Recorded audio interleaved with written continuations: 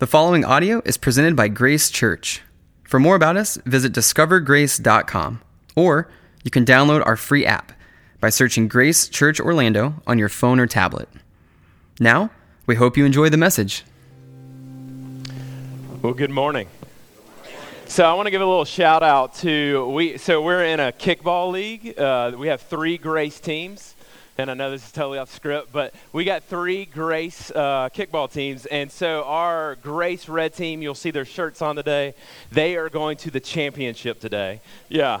We got some haters because our team lost to them, but yeah, so they're playing action at 4 o'clock at the Methodist Church in Oviedo. If you want to show up and cheer them on, just giving them a shout out. They did a great job. They're undefeated with 1 tie, so good luck, guys and girls. So super excited about that.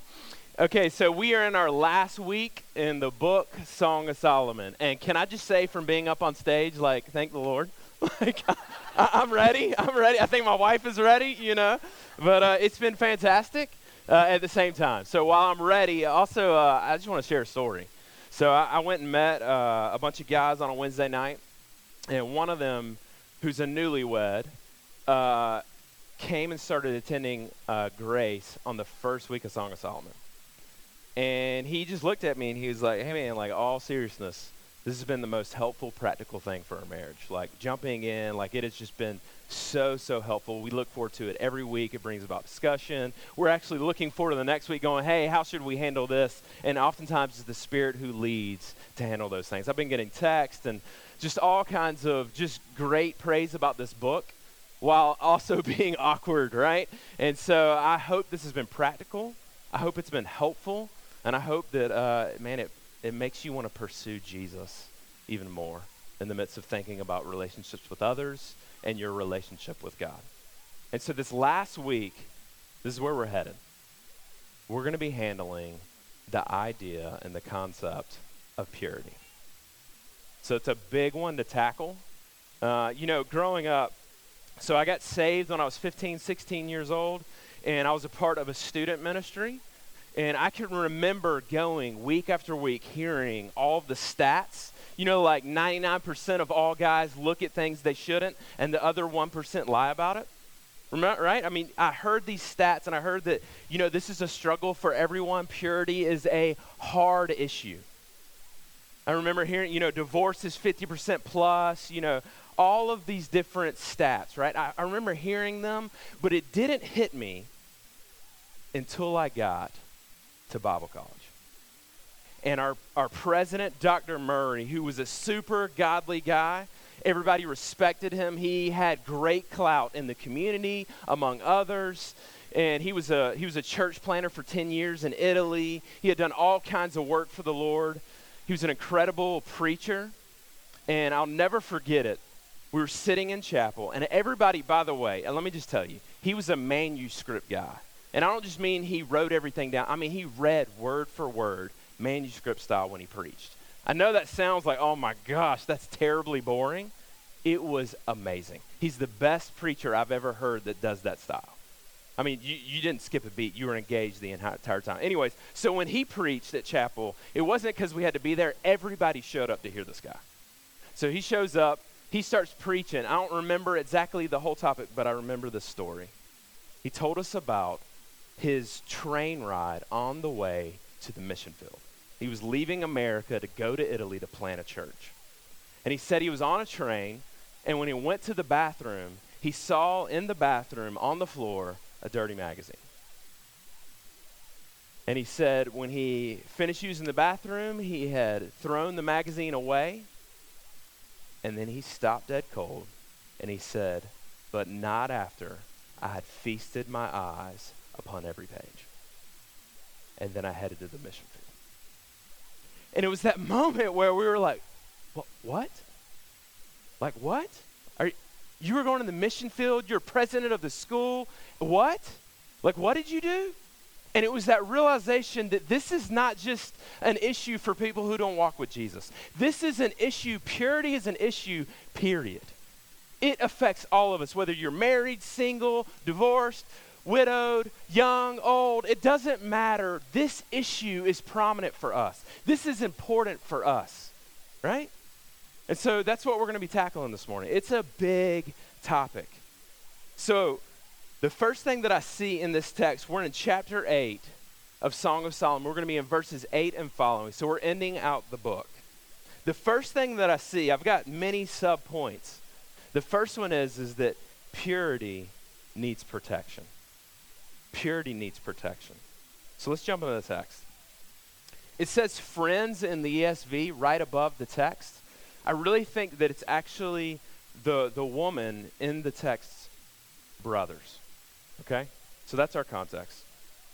It says this, we have a little sister, and her breasts are not yet grown. What shall we do for our sister on the day she is spoken for? If she is a wall, we will build towers of silver on her. If she is a door, we will enclose her with panels of cedar. This is pretty strange language, right? Like the whole book. But here's the deal. Her brothers are speaking protection over her. They're saying when she was young, in other words, that little literally means under the age of 12.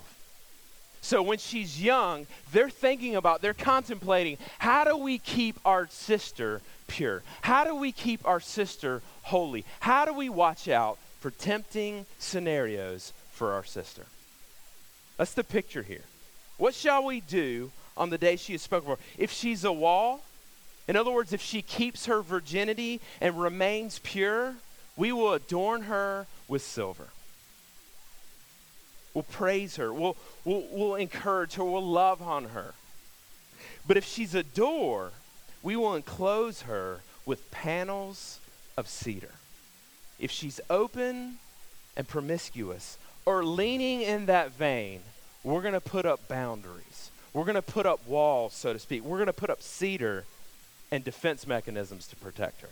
It makes me think of James Dobson, and I don't know if he coined this or came up with it, but I just remember reading in his books years ago that he would talk about, raising kids, and he said when they turn 12, you put them in a barrel, and by the time they're 15, 16, you plug the barrel, and then you get them out of there about 18, 19, right? So that's the picture, and that's kind of the picture here. They're saying, hey, how do we protect you? How do we look out for you? What do we need to do to protect you from the world, from impurity, the things that you may be drawn to?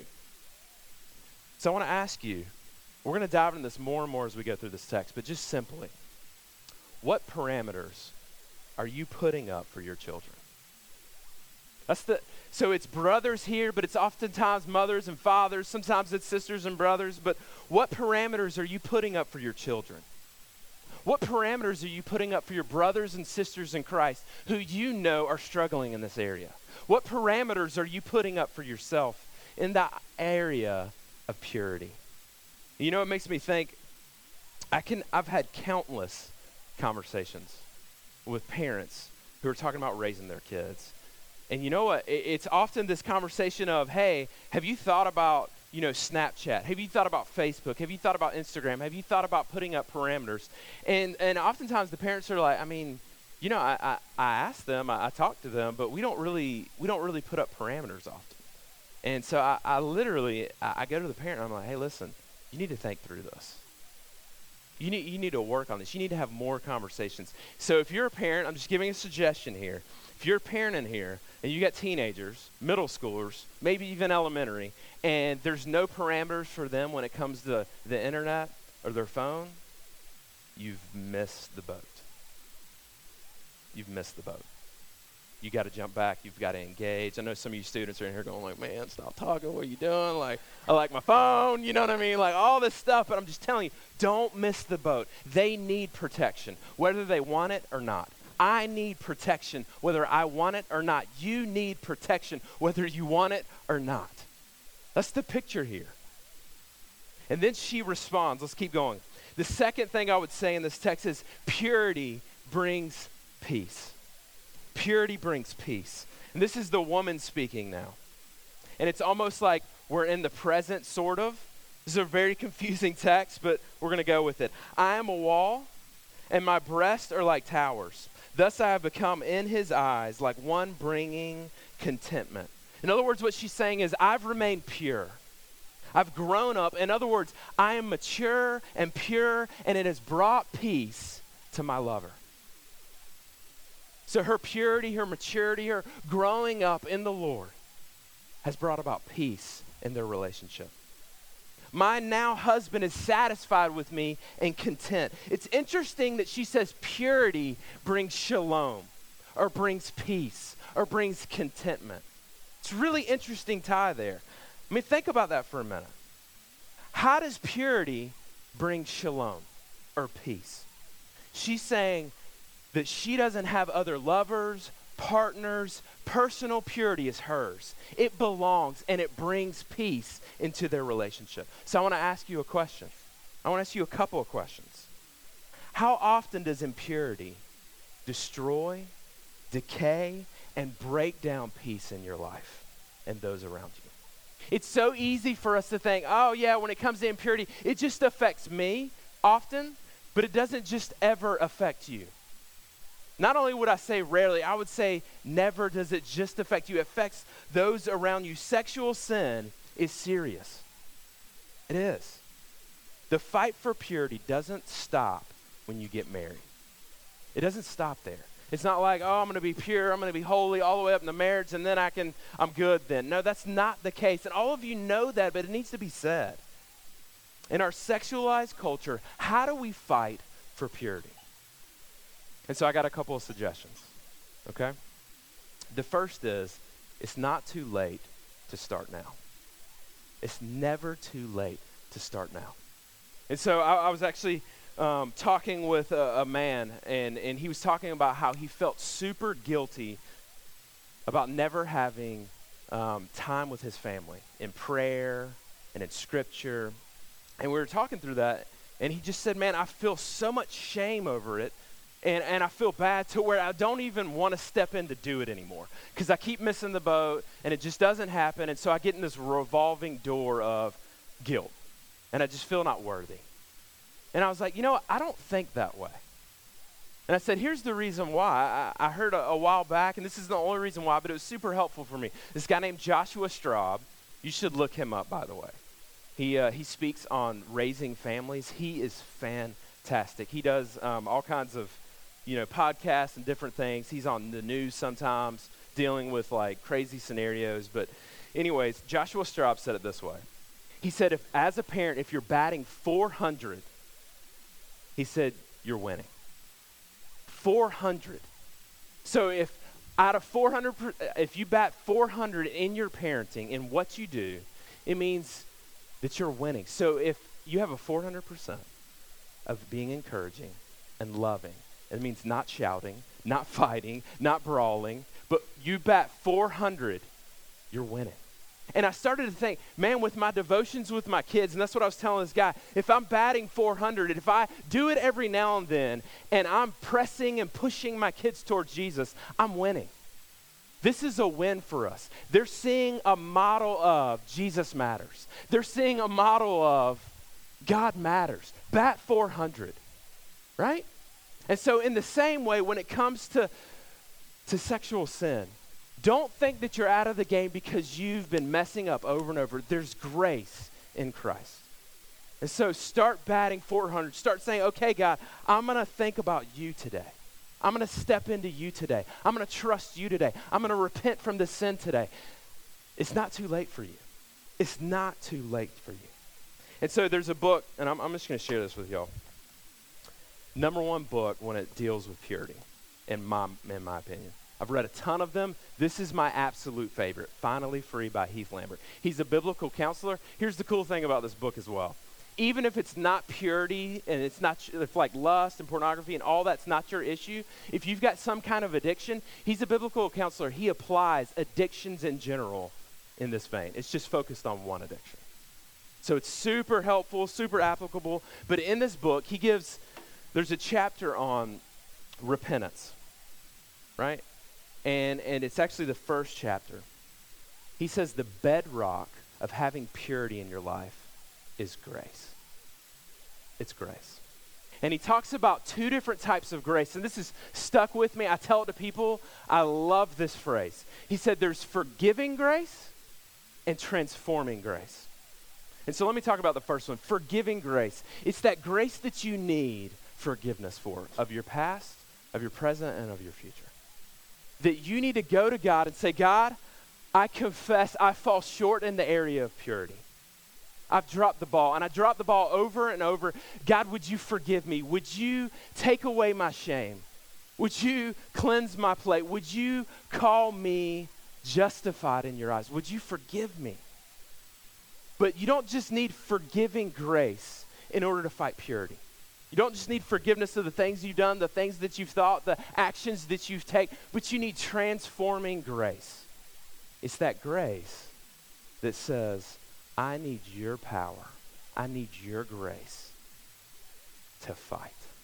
I need your grace to move the ball down the field. I need your grace to say no to sin and yes to Christ. I need your grace. That is the bedrock. It is the foundation of purity. And how does it all work together? It's a word called repentance. And that's not as a believer and as a believer. Repentance is this. God, I confess. Would you forgive me? Would you forgive me for all these things that I know are terrible, that fall short of your glory, that are not good, that aren't helpful for me, for my marriage, for my family, for my friends, for everyone? Would you forgive me, God? But not just would you forgive me, but Lord, I confess and I turn from these things, and I turn by the grace and the power of the Lord Jesus Christ. By that transforming grace, I repent, I turn to Jesus, and I pursue him. At the last chapter, he says that you should have a dynamic relationship with Christ. That's how you fight impurity. That's how you fight sin in your life. And that's for everything. You turn from sin and you see how glorious Jesus is. And by his grace, by his transforming grace, you repent and move forward. It's leaning on Jesus.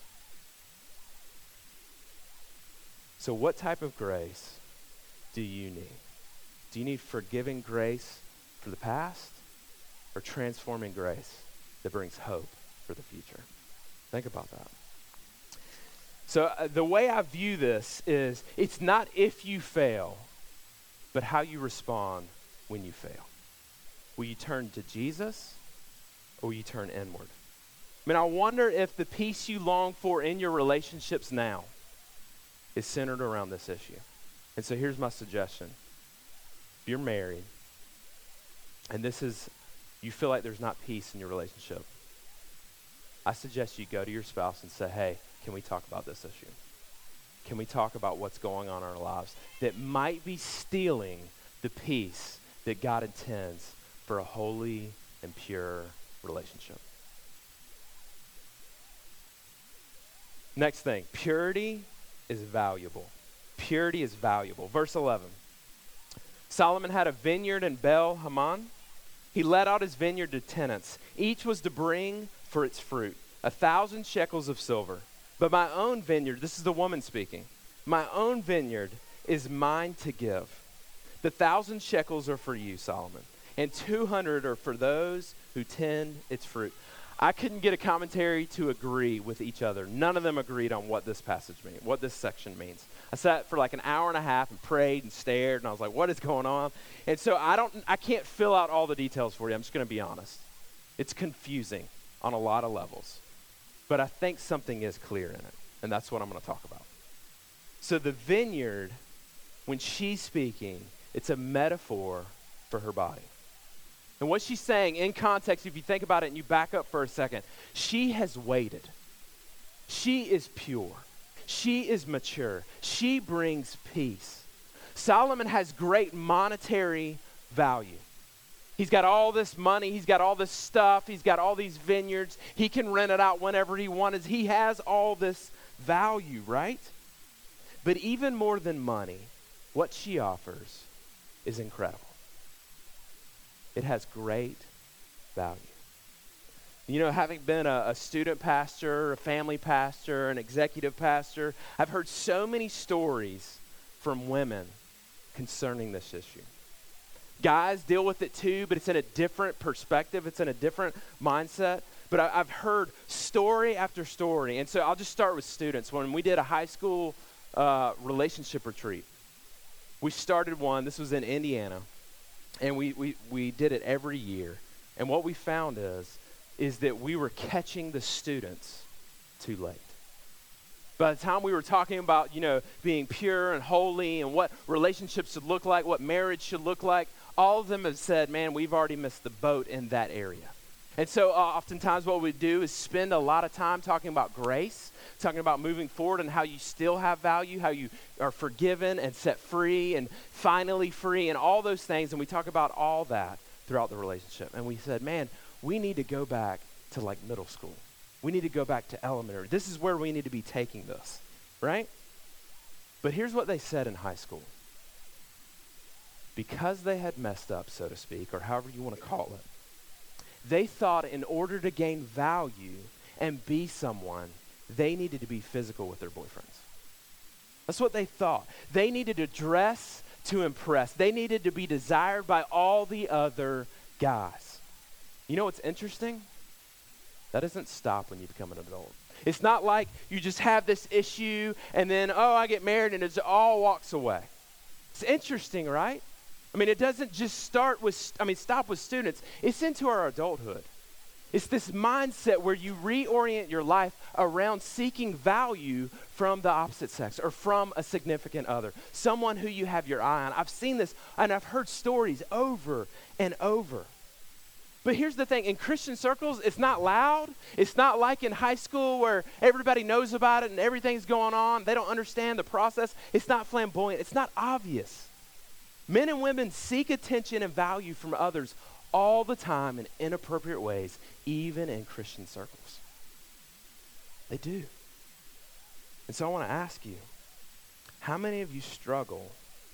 I'm getting personal here, okay? But I want you to think through this. We're talking about the area of purity.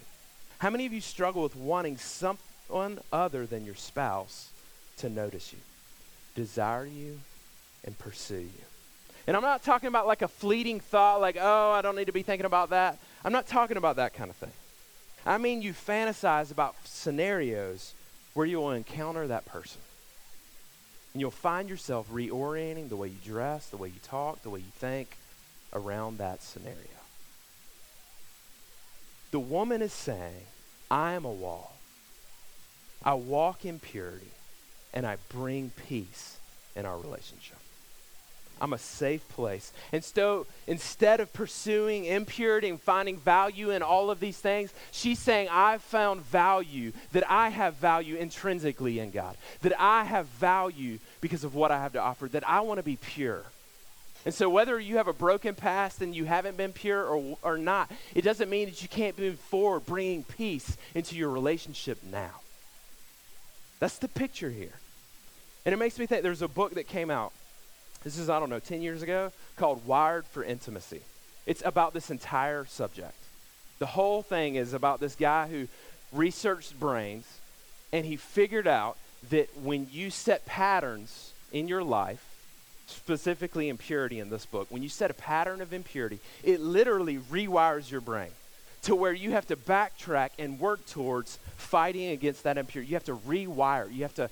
That's what repentance looks like in Ephesians 4, right? It says that instead of lying, you speak the truth. And as you stop lying over and over, and you start speaking the truth over, it's a rewiring of your brain. So it's not just spiritual, it's neurological.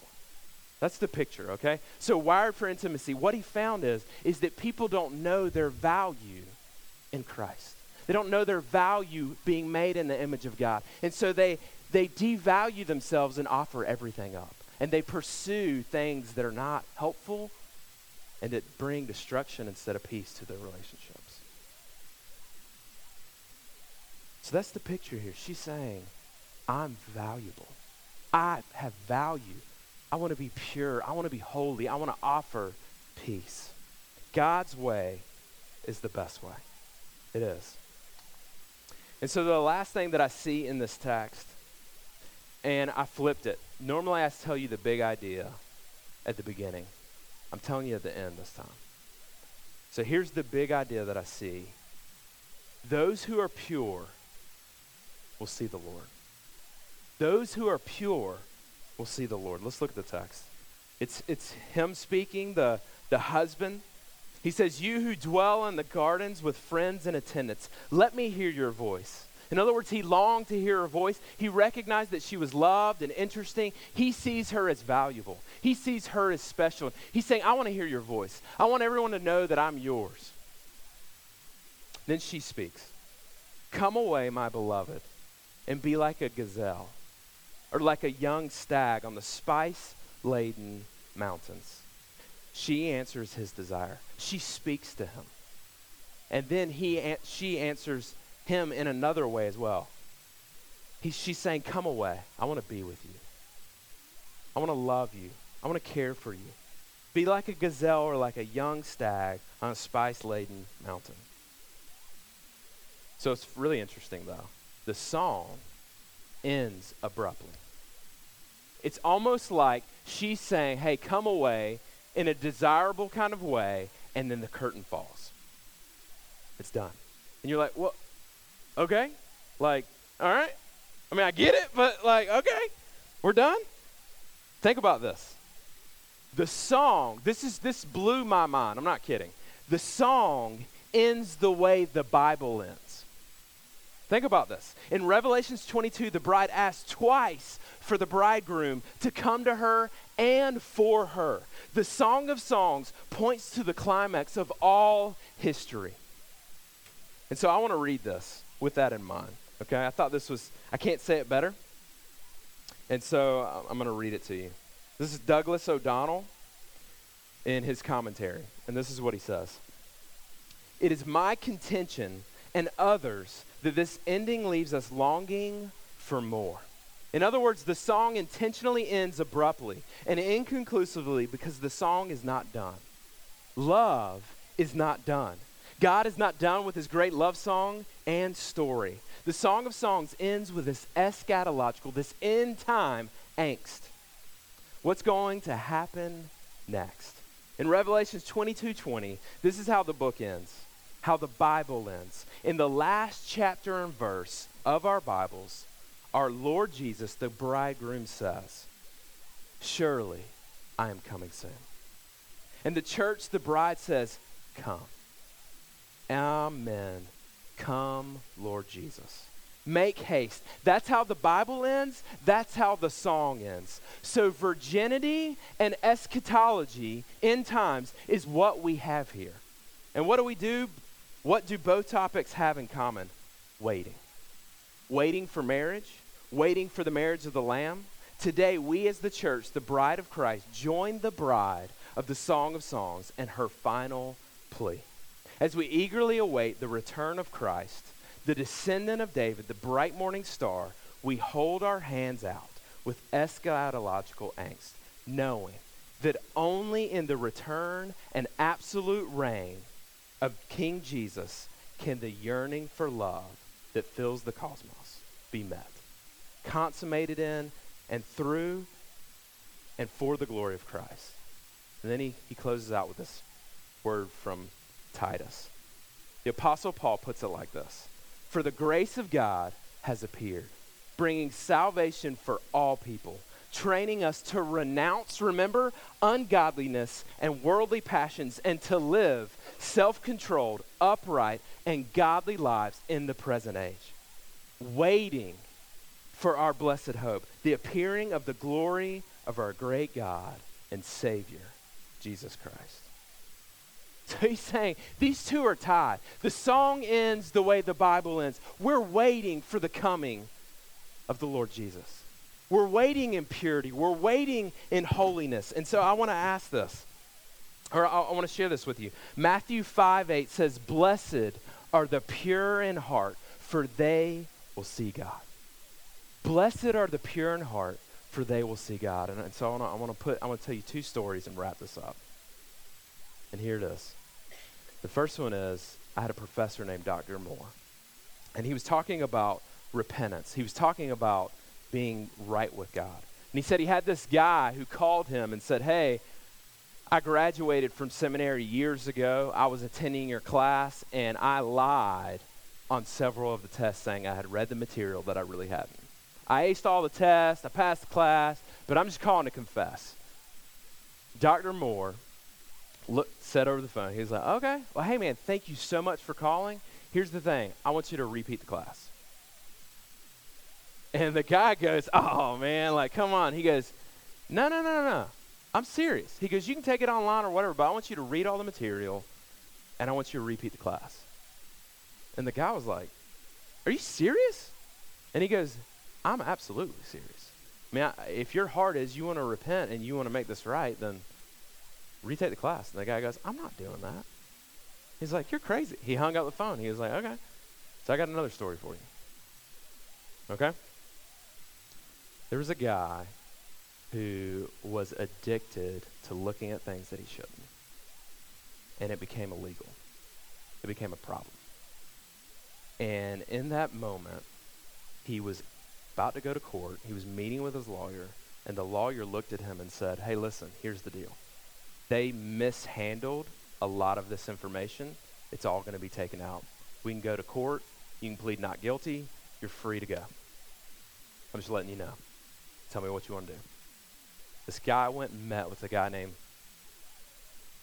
Heath Lambert, right? Biblical counselor. And he said, hey, here's my situation. What do I do?